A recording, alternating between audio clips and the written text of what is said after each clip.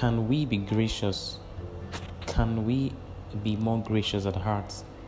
Yes, we can be gracious at heart.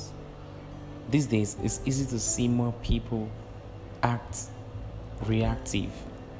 They really want to pay one back in one's own coin. They try to respond proportionately to the offense made on them. When they get offended every time, you just know they have been offended. Have a sweetheart. There's a difference between when your heart tickles you and when you own a sweetheart. When you have a sweetheart, it gets difficult for things to get to you. To have a sweetheart is to be so gracious at heart, you don't count wrong to you against people. It is to be a child at heart, you overlook faults. The capacity to be kind, forgiving, not reading meaning to everything. The next time you see someone acting overreactive, tell them have a sweetheart.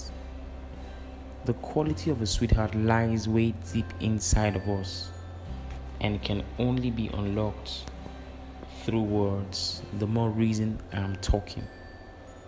For words always affects nature. Nwaboko Ikechukwu is my name, and talking is what I do for a living. God bless you.